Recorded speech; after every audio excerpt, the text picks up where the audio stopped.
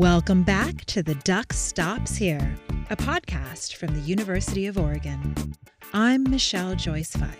Today's guest is the breakout star of NBC Peacock's hit show Rutherford Falls, Jana Schmieding. Jana graduated from the university with a degree in theater arts in 2005. She's a comedian, actress, writer, and creator of the podcast Woman of Size. As a member of the Lakota tribe, Jana discusses the success of Rutherford Falls and how it's breaking barriers as the first major network TV show that was co-created and written by Indigenous people. And it also features Indigenous lead characters. Since recording the episode, Rutherford Falls was renewed for a second season. I stand on the shoulders of giants. I stand on the shoulders of Native people who have been subject to just some really intensely ridiculous situations in comedy, in mainstream comedy, on TV, in film, so I feel like we're in sort of a new time where we are able to actually be ourselves and take up a little space. Today, alumna Tahira Hayes, a journalism graduate and host of the Tall Hungry Girl Talks podcast, speaks to Jana about her favorite memories at the University of Oregon, her experience navigating Hollywood as a Native woman, and the importance of opening doors for women of color in the entertainment industry. Thanks to both Jana and Tahira for joining us today, and to Raina Jackson for producing today's episode. Tahira, over to you.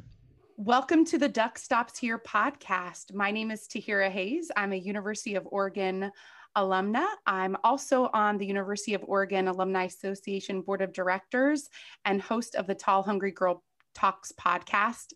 I am so very excited today to interview Jana Schmieding. Jana, I want to congratulate you on your new show, Rutherford Falls. How do you feel? Oh my gosh. Thank you. I feel very overwhelmed. I'm so happy about the show. I'm so happy that Natives finally have a space in comedy. And yeah, I'm really excited for sort of our community and the writers and for hopefully the continuation of this sitcom. Yes. And now I can tell all my friends that I know someone famous. So I'm I definitely don't feel famous. So oh, come on. Let's hope for a season 2 so that I can feel famous. Yes. Well, I think you've made it. It's okay. We'll declare it into the universe. Okay, great. Okay. Okay. So before we really dive into the meat of the interview, I wanted to do a quick lightning round with you for all the alumni out there. Bring it back to your days at the University of Oregon. So a few quick questions so people can really connect. Did you live in the dorms or off campus? I lived in the dorms for the semester before my freshman year because I was in a writing program, and I stayed in Carson, which was like a big deal because it was for upperclassmen and athletes, or I don't know at the time, and but I got that, but mostly I stayed off campus. I lived at 28th and Friendly for a couple of years, like in South Eugene, and then and moved closer for the later years. I think I was at 17th and Patterson. Oh, I lived on 16th. We were, close by. Okay.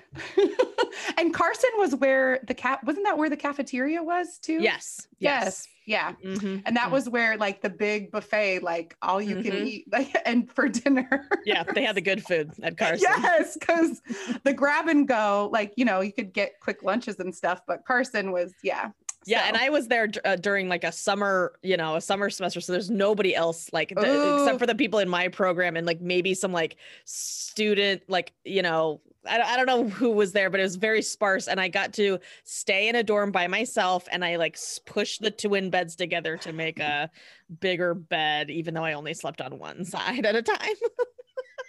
But just the feel of having, I actually did that with my roommate, but it was called Big Bed. Anyway,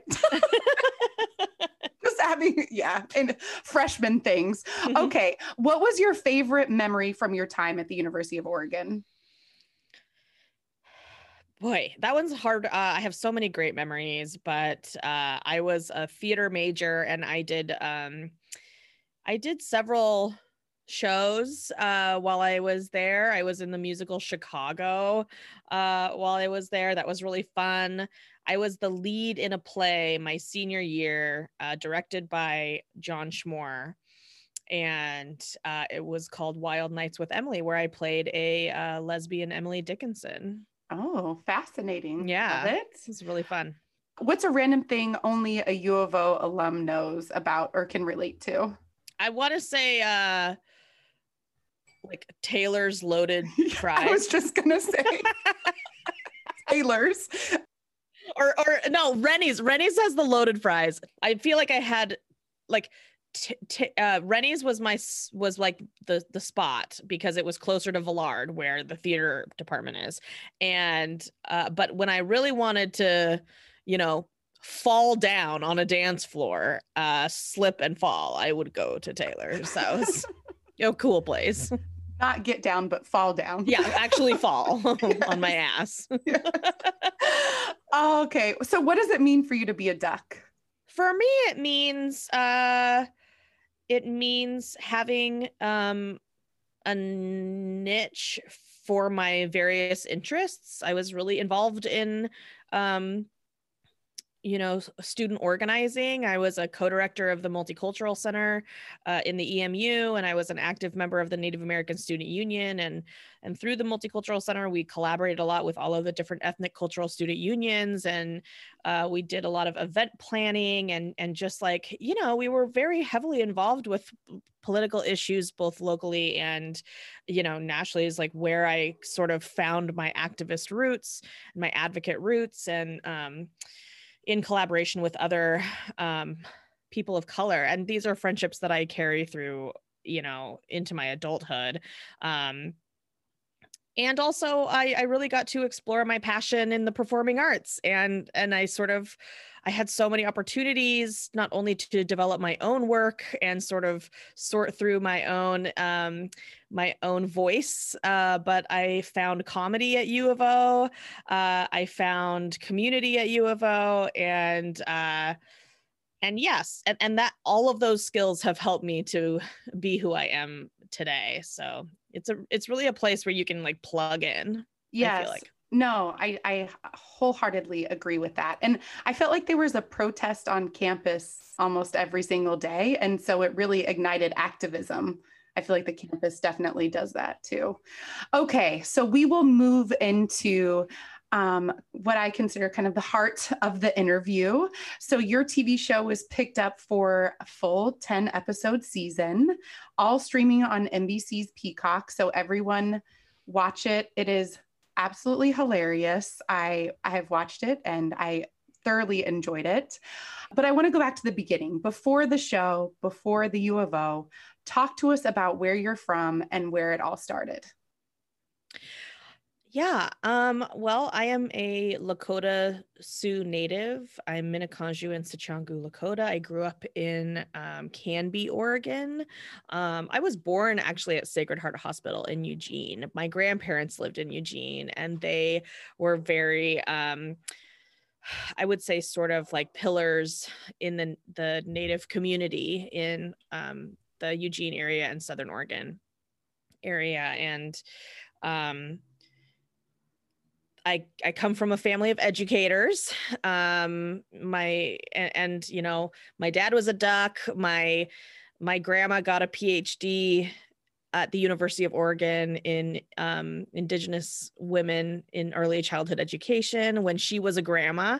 And so I was like very much an Oregonian through and through. I grew up as like one of the few Indigenous families in a small town, a small rural town, named after a notorious Indian killer. General Canby is, infamously a person who, a cavalry general who was trying to put the Klamath and Modoc people on the same reservation in Oregon. And so he was assassinated by the Modoc people, actually. And there's just a lot of like similarities to Rutherford Falls and my own upbringing.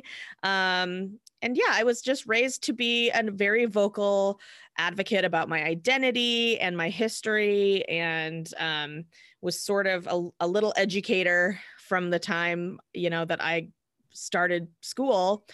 As soon as my mom saw that, our preschools and elementary schools were going to make us dress up like pilgrims and Indians, we flew in there and, did a lot of educating our peers and our teachers. And so that's sort of the way I was brought up, is just like a little teacher. And so I guess U of O was probably a pretty natural choice since you had family that went there. Did you apply to I only applied to U of O. People always laugh at me, but I'm like you, I have lineage there. Yeah, I sort of, I wanted to stay, well, financially, I couldn't afford to go out of state. And I got a full ride academic scholarship. It was a diversity building scholarship from the University of Oregon. And so I was part of a cohort of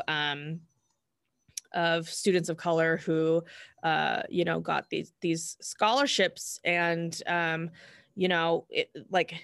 supported by, I don't know what the department is called now, but it's sort of like the multicultural affairs admissions department. And we were very supported when we came to school. And yeah, there was my family is full of ducks. There's a couple beeves in there, but there always is, though, right? There always are. My siblings went to OSU. I'm like, okay, fine. Yeah, listen, ride or die for Pac-12, no matter what. Yes, exactly. But my immediate family are all ducks. My sister got her undergrad in theater arts and her master's in the Sapsiquatla Indian education program at U of O. So I come from ducks, and Eugene also, because my grandparents lived there, was a very natural next step after high school. And yeah, it was sort of like very idyllic. It was a really, really wonderful place, sort of a home away from home vibe. So now that you're in LA, what do you miss most about being in a small town from where you're from? And then also Eugene, because Eugene is a, mid-sized town as well. I also lived in New York for 10 years, and New York food is better than LA food and Eugene food, but I still miss Eugene food because it's like the memories, yes, and the consistency with which you would go to a place. Yeah. Like Burrito Boy, extra wet. Yes. Yeah. So, okay, you mentioned that you lived in New York and that they had amazing food. So tell us about, many people may not know that your part of your career journey included you being a teacher there for 10 years, right? Yeah, I lived in New York for 11 years, and for 10 of those years, I was a teacher in Bronx public schools. So I lived and worked in the Bronx for many years, and yeah, it was a huge learning experience, and it was like the joy of my life. I loved the work. I loved my students, and it was challenging work, but it was because kids can oftentimes be tougher critics, I find, than adults. They're honest, they're pure, but it, so it almost hurts worse because you're like, oh, I know what you're saying is probably, the truth. So what did you teach? I taught humanities and special education. Okay. So I worked with students with disabilities, intellectual disabilities, but also social emotional disorders. And so I had just a really wide range of high need students. I feel like I had the best kids always. I loved my students so much, and I missed that part of it, working with young people. But yeah, they're brutally honest. Oh my God. You couldn't come to work looking crappy, or somebody's going to say something. I had so many I used to laugh so hard at my kids. They'd be like, Miss, you did not sleep last night. So, so, so do you feel like that prepared you for stand up? Because it's like you have to come back with something and you can't just be like, shut up. You have to actually have a proper response. Yeah, I think that like having a good sense of humor in a classroom is a huge is huge. But I also wasn't a teacher before I was a comedian. I was a comedian before I was a teacher, and I wasn't necessarily just doing stand-up. In fact, I didn't really get into stand-up until later in my career when I came to LA. I was mostly doing improv comedy and sketch comedy and character comedy in New York at night. And it was a real grind. It was like, waking up at 6 a.m. and teaching until 4 and then rushing down to Midtown to perform or direct or both or write or collaborate. And yeah, it was a real education living there in many ways. And like, how did you end up, I guess, like studying theater and then going into teaching? Was it like New York your goal to New just York be was there? my goal. Okay. Performing was my goal in New York. I didn't really know what capacity that was going to exist in my life. But really the reason I became a teacher was because of poverty. I was really struggling to like make ends meet, and I didn't want to just live to work in New York. It's a challenging place to exist if you don't have passion, a reason for being there. That's why a lot of people talk about sort of the hustle, the grind of New York. It is the way it is because people who go there go for a reason. Yes. There's a purpose to be there. And my purpose ended up being comedy, and I couldn't afford, when I was just working service jobs, I couldn't afford to pay for comedy classes. I couldn't afford to like be a part of the community. And so I really, I knew that I was a good facilitator. I had done a ton of like leadership activities in high school and college. And so, and also I come from a family of educators. And like I said, I had been teaching people my whole life. Yes. And so it's a natural transition. Yeah. And I care about it, like yes. I care about public education and I care about quality education for all people. And so, yeah, I became a teacher after a year of just really struggling, and it did exactly what I needed it to do. It sustained me, and it also gave me amazing skill sets personally and professionally, and handling a room of people. Like that's what you do in and acting and comedy and absolutely. Yeah. Okay. So moving on to talking about your podcast, which I love, Woman of Size. If, for all of those who may be interested in listening, I love the concept of it and discussing the ways that we think and talk about our bodies and claiming space. What was the genesis of that? I always have several different creative projects happening at once. And I wanted to try podcasting as well. It's like one of those creative things that comedians often do. And I was like, I want a piece of that too. I have always struggled, with my own body dysmorphia, essentially, just like, and I've struggled with my self-image and self-esteem. And a lot of that came down to my body and my size and my shape and the person that I've always been. So the podcast started as a comedy project with other women of size in comedy, and sort of how are we taking up space in comedy, and not existing as the butt of other people's jokes and rather creating jokes for ourselves. But then it became much more of a research project, and I started to become interested in interviewing, writers and thinkers and researchers around weight stigma and what that means more broadly in our culture. Like, what does it mean to live in the intersection of fat and native, or fat and black, or queer, and fat, and like all of these things that sort of coalesce to create a complex form of oppression. that was really the genesis. And yeah, I just got to research all different kinds of topics in there, including, you know, my own nativeness and food sovereignty and, you know, the diet industrial complex. Yeah, dieting, like, diet culture. I loved it. Like, I love the topics that you touch on, because I feel like it's this like elephant in the room that we're not talking about, is like how all of these things are being, like, women are just being like shoved with like imagery, and it's like, no woman looks like this, everything is airbrushed. Yes. You know, and you touch on so much of that, and I feel like you normalize that it's okay to be whatever or whoever you are. So I just, yeah.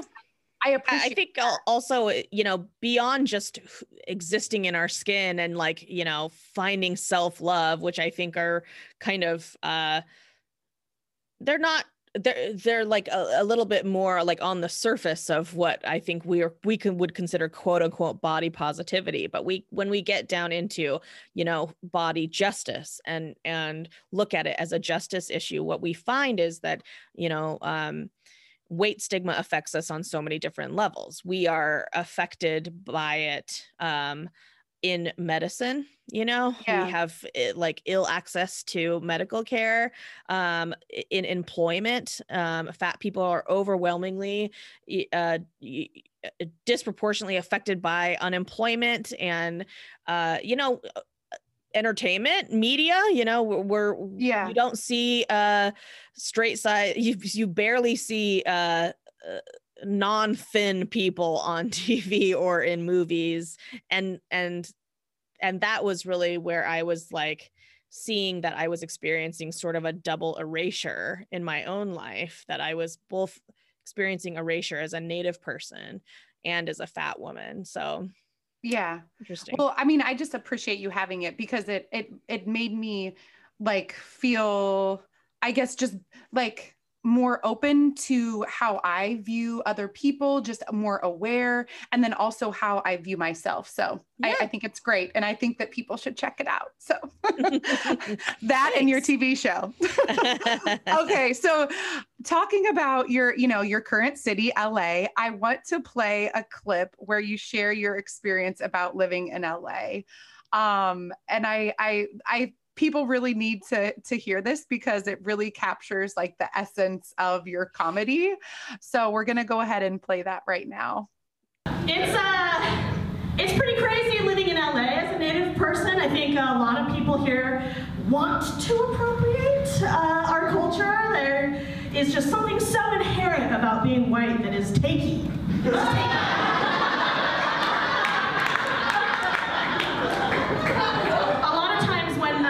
People find out that I'm Native, the overwhelming response is something like this. Me too! I'm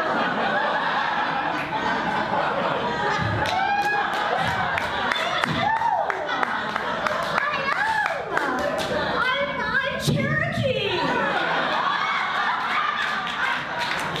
I'm Cherokee, and actually I'm so glad that I'm talking to you right now, because I just bought this feather headdress on Amazon.com, and I think I'm gonna wear it to Burning Man.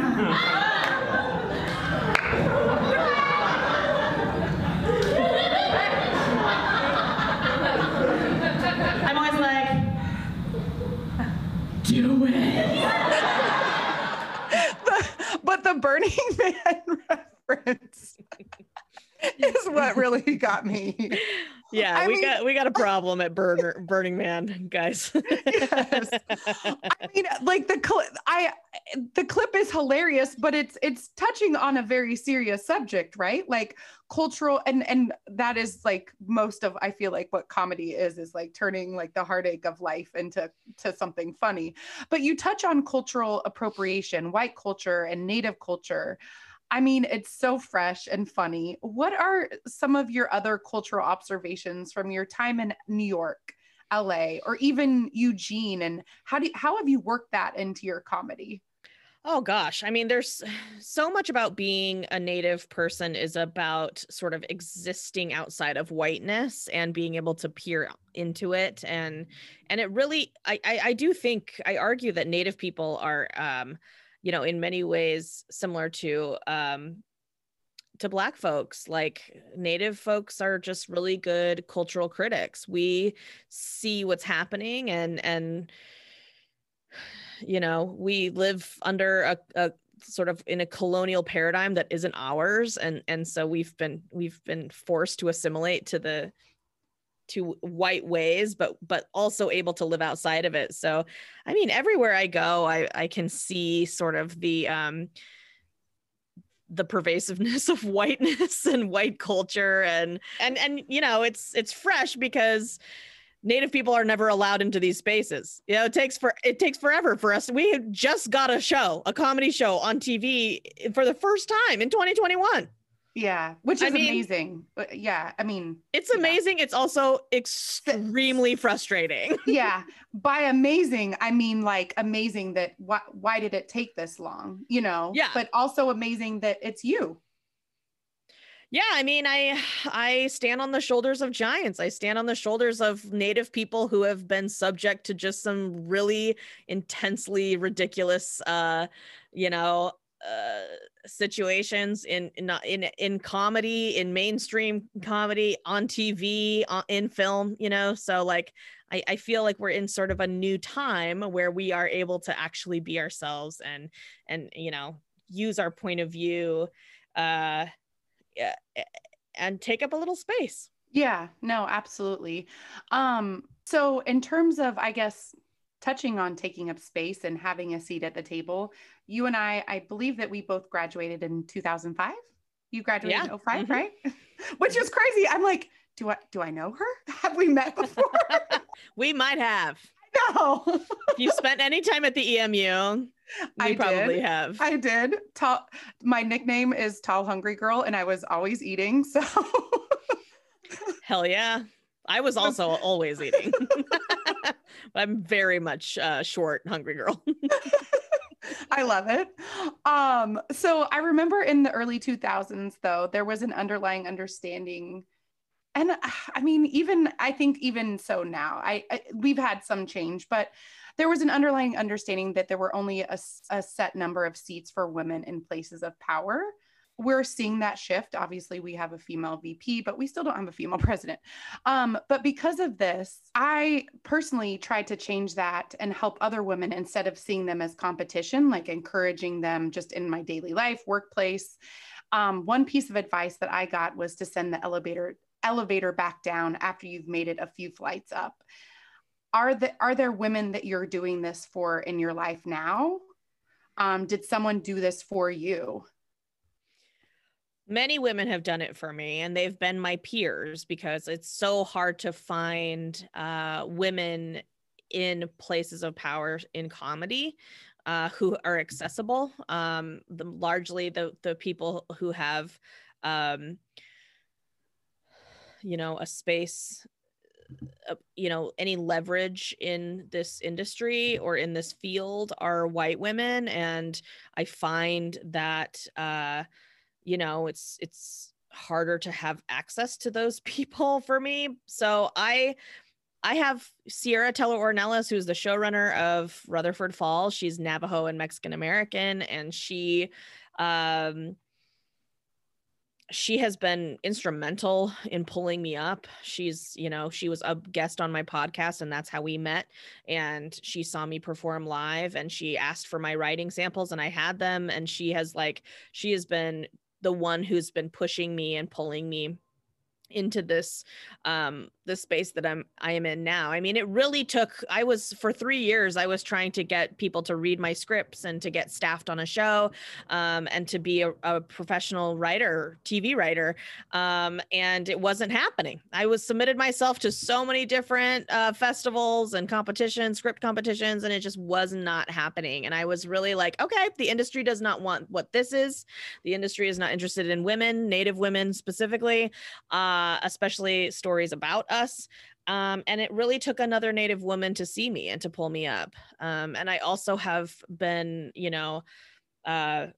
supported so much by other women of color in comedy here in Los Angeles. I mean, there's really a strong community of women who are just like out to win and out to help each other win, and that has been truly instrumental in my career. It just, that was also a huge part of the podcast for me was building a community of women who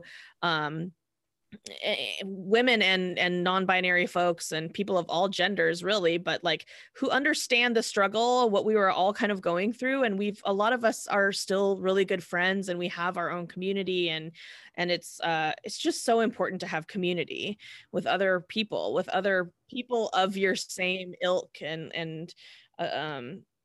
I cannot wait until I have the opportunity to pull others up. Like, I do not know where I can do that. I do it as much as I can in my current like existence, but all of this is so new to me. I'm like very fresh to this industry, and this interview may be, you may be inspiring another Native woman or even another woman, that has things in common with you. So yeah. So ultimately, I really think we have to rely on each other and build community with each other and make it part of our mission to reach behind and pull other folks up. Yeah, absolutely. Someone once told me that if a role doesn't exist for you, you should create it yourself. And it seems like that's exactly what you have done with the character Regan Wells in Rutherford Falls. Tell me how you hope your portrayal of this character will change the narrative of Natives on TV and in the media. I live by that, motto. I think as a woman and as a non-white woman in like the performing arts, you just have to make material for yourself. You have to find your solo grind. You have to just like build your own career because nobody's looking for you. Nobody's looking for you. It's the harsh world because this industry is so white and so male dominated. But we have our own stories to tell, and we need an opportunity to tell them, because when we do, we get things like Rutherford Falls. We get to play whole people, with inner lives and families and laughter. And so that has been something that has been really refreshing about this show for me as a performer, certainly, but also as a viewer. For the first time, I'm seeing Native joy on TV myself, and it's really exciting. What's your favorite episode so far? Boy, a lot of people are into episode. Oh, sorry. Go ahead. Okay. A lot of people are really into episode 4 because it's sort of the moment that solidifies that this is a story that is about the ensemble and not necessarily just about Nathan. And Terry takes up a little bit of attention in episode 4. And but I'm really into episode 8, the casino conference, because I really just like the Regan Terry dynamic, this sort of like shark in training. And I love conference material. I don't know. I found myself laughing out loud, which happens, I think, during a lot of shows, I'll kind of like giggle to myself, but it's rare that I laugh out loud. There was a moment in episode 2 where I was like vocally laughing, and I'm like, wow, this show is really good. So thank you. Yes, I appreciate it. So Jen Chaney of vulture.com named you the breakout star of Rutherford Falls. Yay, clap clap. Calling you a natural. I am curious, how are you dealing with this newfound attention, and how has your family reacted to your success? I know for me, any success that I have 3 siblings, and my parents tormented me with saying that I was adopted my entire life as a joke. So it's like, I've always had, humbling. I don't know if your family is the same way. Like my family would never, if I ever became famous, it would be like, yeah, nice try. Don't come home with that crap. Yeah, I get my family's really excited. I mean, they love the show so much. My parents are my biggest supporters. They like come to every comedy show. They love my material. I come from like a big, like joyful, laughing family. So we really thrive in comedy. But yeah, they've been super supportive. They're coming to visit me in LA this weekend for the first time since, since the holidays of 2019. Also, my grandma is really proud of me. Ultimately, everybody's really happy about the show. That's really amazing. So you're not getting humbled like I might get if I were to be in your shoes. Well, I will say that like I said before, I don't feel like a famous person. There's nothing. I think you need to start owning it because you are. So like, there you go. Here's what I need. I need the University of Oregon to give me courtside seats to women's basketball, baby. That'll make me feel famous.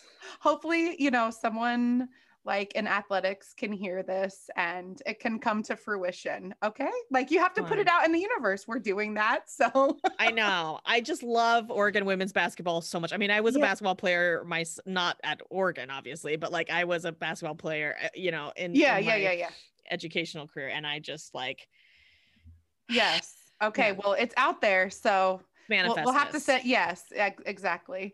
Okay. So 2 more questions for you. I read an article where someone asked you what advice you would give an individual at the start of his or her career. And you said, work hard and be loud. Tell me what that means to you and how do you embody your own advice? I think, ultimately I'm 39 right now and I just 2005. I feel like if you're not a person who is like comes from like a legacy family in any industry, that you're not like a shoe-in for a career, a role in a career, then you're really hustling to get to the place that you want to be in your career. And I really feel like it just takes a lot of hard work, and while I wish that we didn't live in a grind culture, like that's really what it took for me to get to the place that I'm at. And, but I think hard work can also look different for every person. Hard work doesn't mean just constantly working and working and working. Hard work also means deep work. It means doing self-work. It means doing, investigating the world around us. And it means, trying different skills and learning how to be like a good community member. And I think being loud is just really important. I think especially for Native people, we have to learn, we have to be, we don't have to learn. We already know how to be loud, but we need to be seen. Visibility is our biggest struggle in many cases, and especially around our justice issues and around our ability to succeed in this world and both personally and professionally. So I really say, be loud, take up space. I'm working on it. I'm not great at it, but I've been really trying. And I will say, like, the hustle, the grind doesn't stop, when you reach a certain place. Like, it just becomes different. It looks different at different eras of your life. And so I'm entering a different phase of working hard. I'm working differently now, and I do have a little bit more of a voice, and so I'm really preparing myself to get, I'm getting ready to just exercise my voice in a different way, on a different level. Absolutely. And I think too, like, by being loud, it's like even in meetings where typically, getting mansplained or, just like speaking up and not being it starts small. And it can just, grow from there, getting your confidence that your ideas are smart and you should say them. So yeah, that's great. Okay, so last question. You had mentioned that you typically have a lot of projects going on at once. I know that your television show is probably, the work and stuff surrounding that is probably taking up a lot of time right now. But what is next for you? I hope that a season 2 is next for the show. And I also have been working on a couple of projects, writing projects for myself. And, I hope to be, I hope that my work gets purchased, picked up, produced, and that, eventually I can get my own original comedy made.